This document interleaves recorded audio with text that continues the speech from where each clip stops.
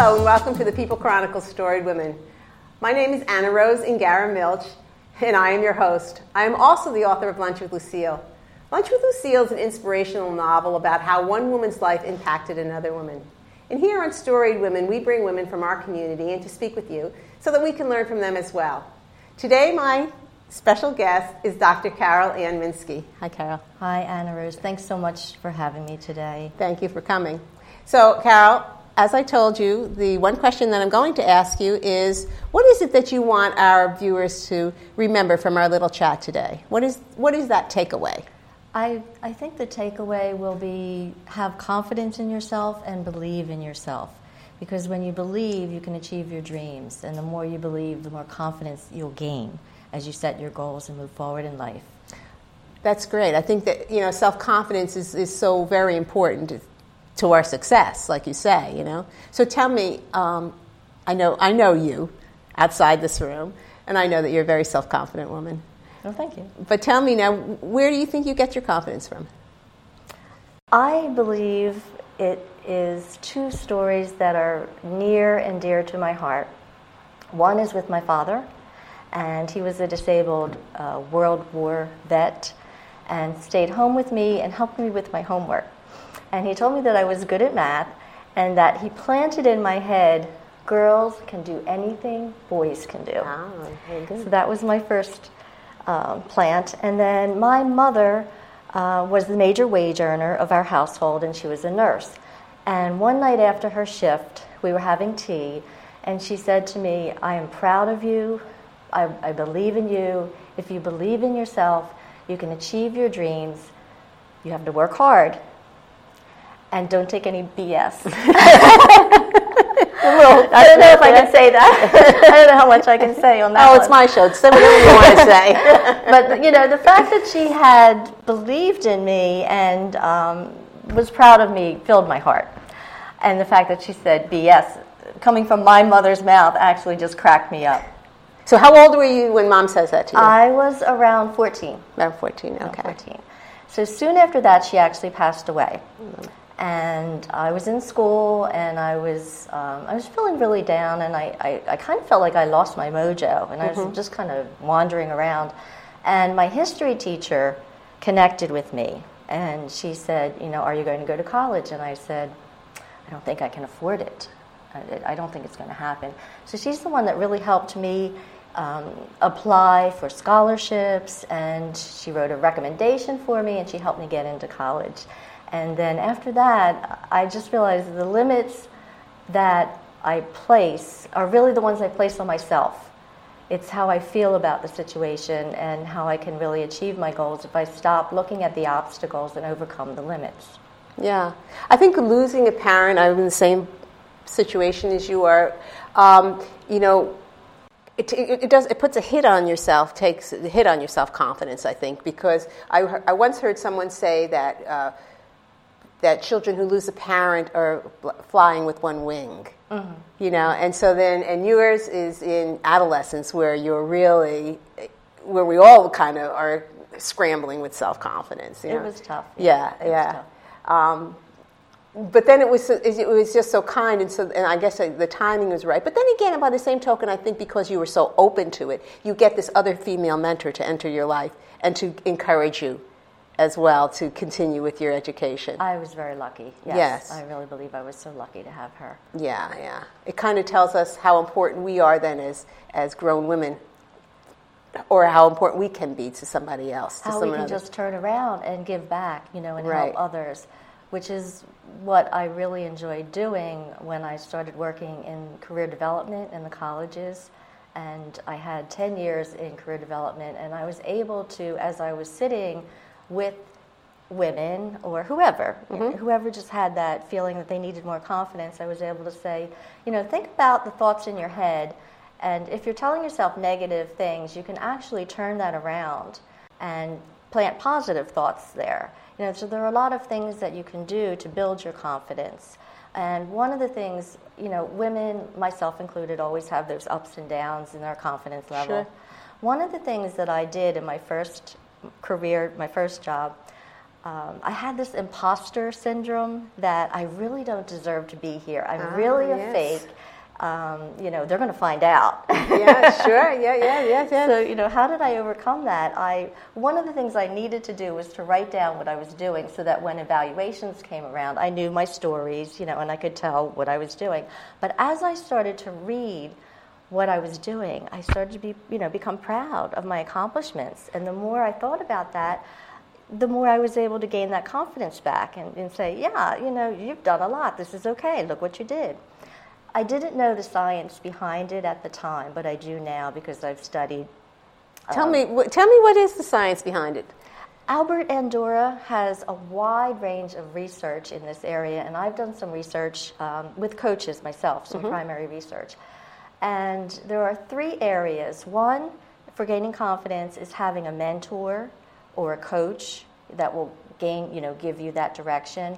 Having a role model like my mother and father, or a loved one in your family to look after, and writing accomplishments down. Because when you look at the past and you see how successful you were, then that makes you feel proud and confident in the present.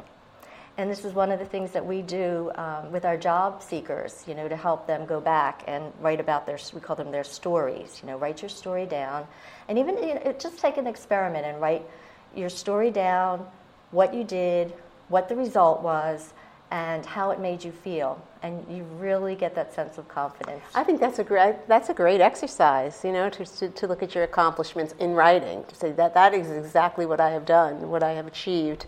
Yeah, I think that's, it's funny because when a lot of the women that I run into, they think it's unique to them that they don't have the self-confidence.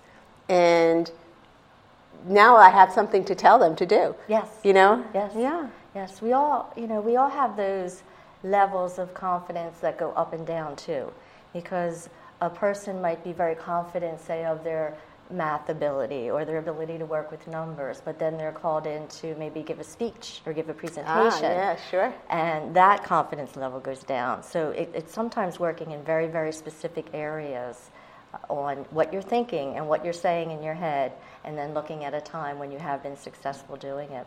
Yeah, that's a good point. And I think also sometimes we seem to dwell on the negative, the can'ts, what I can't do, so that scientist or that mathematician isn't dwelling on that I'm such a smart mathematician. I just do poorly at cocktail parties in social situations. I don't, so they feel insecure when it comes to that, and therefore they feel insecure when it comes to their whole life. Yeah. Yeah. When I went back to school for my master's degree, I had come to a point where I needed another level, and I had set the goal for myself that I would achieve this goal, and just did it very logistically.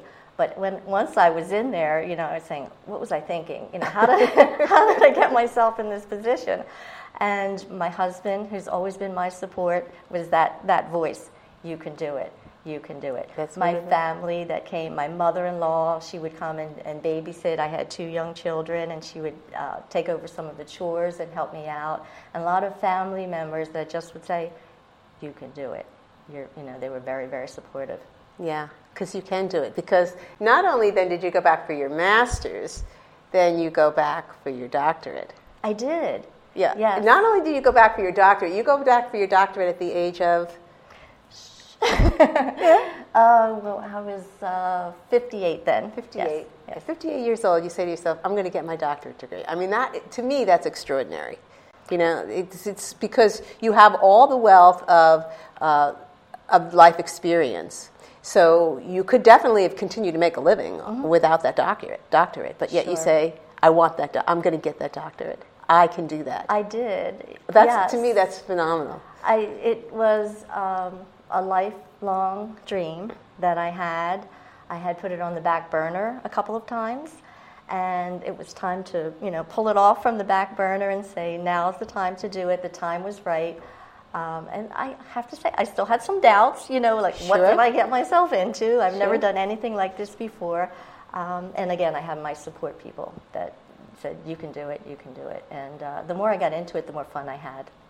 And your life, if you're thinking about a goal that is really out of reach, I was saying this earlier, the time is going to pass anyway, right, whether you go for that degree or you don't. So give it a shot and take the leap. You know, you really need to take a leap and go. And so then you continue to leap and you write a book.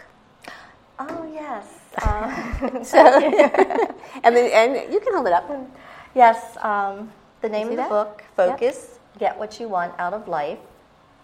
And I wrote it after spending a lot of time with women who are just multiple jugglers. You know, they would be talking with me about, I wish I was better at time management. I wish I was better at this.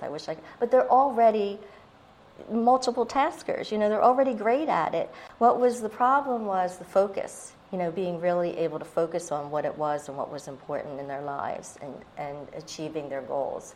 So that's how it came about. It was after the dissertation, after I had done my research, and wanting to just help women. My passion is really helping women to be a change agent. So when they're standing at that point where they're just getting ready to make a change or a career change, or they've lost a job, or they're thinking about retirement and starting a business, and they need that focus.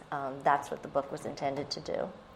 I read the book, and that I would have to say that you hit your mark. You focused and you got it done. Thank you. You definitely hit your mark. Thank you. So, Carol, I appreciate your coming, Dr. Carol Ambinsky. And she reminds us, I think, that we need to have our self-confidence. If when we believe in ourselves, we can do anything. We can become a doctor. We can write a book. Or we could just be really, really good people. You know? So I appreciate your coming.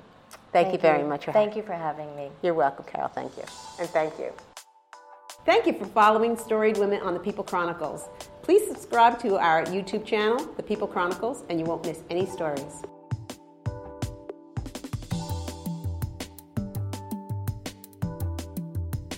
These community stories are made possible in part by BCTV, Susie Ray Design, Queen City Family Restaurant, Lamar Advertising, Heidelberg Family Restaurant, Reading Air, Lions and Hole, Peanut Bar, and Kutztown University.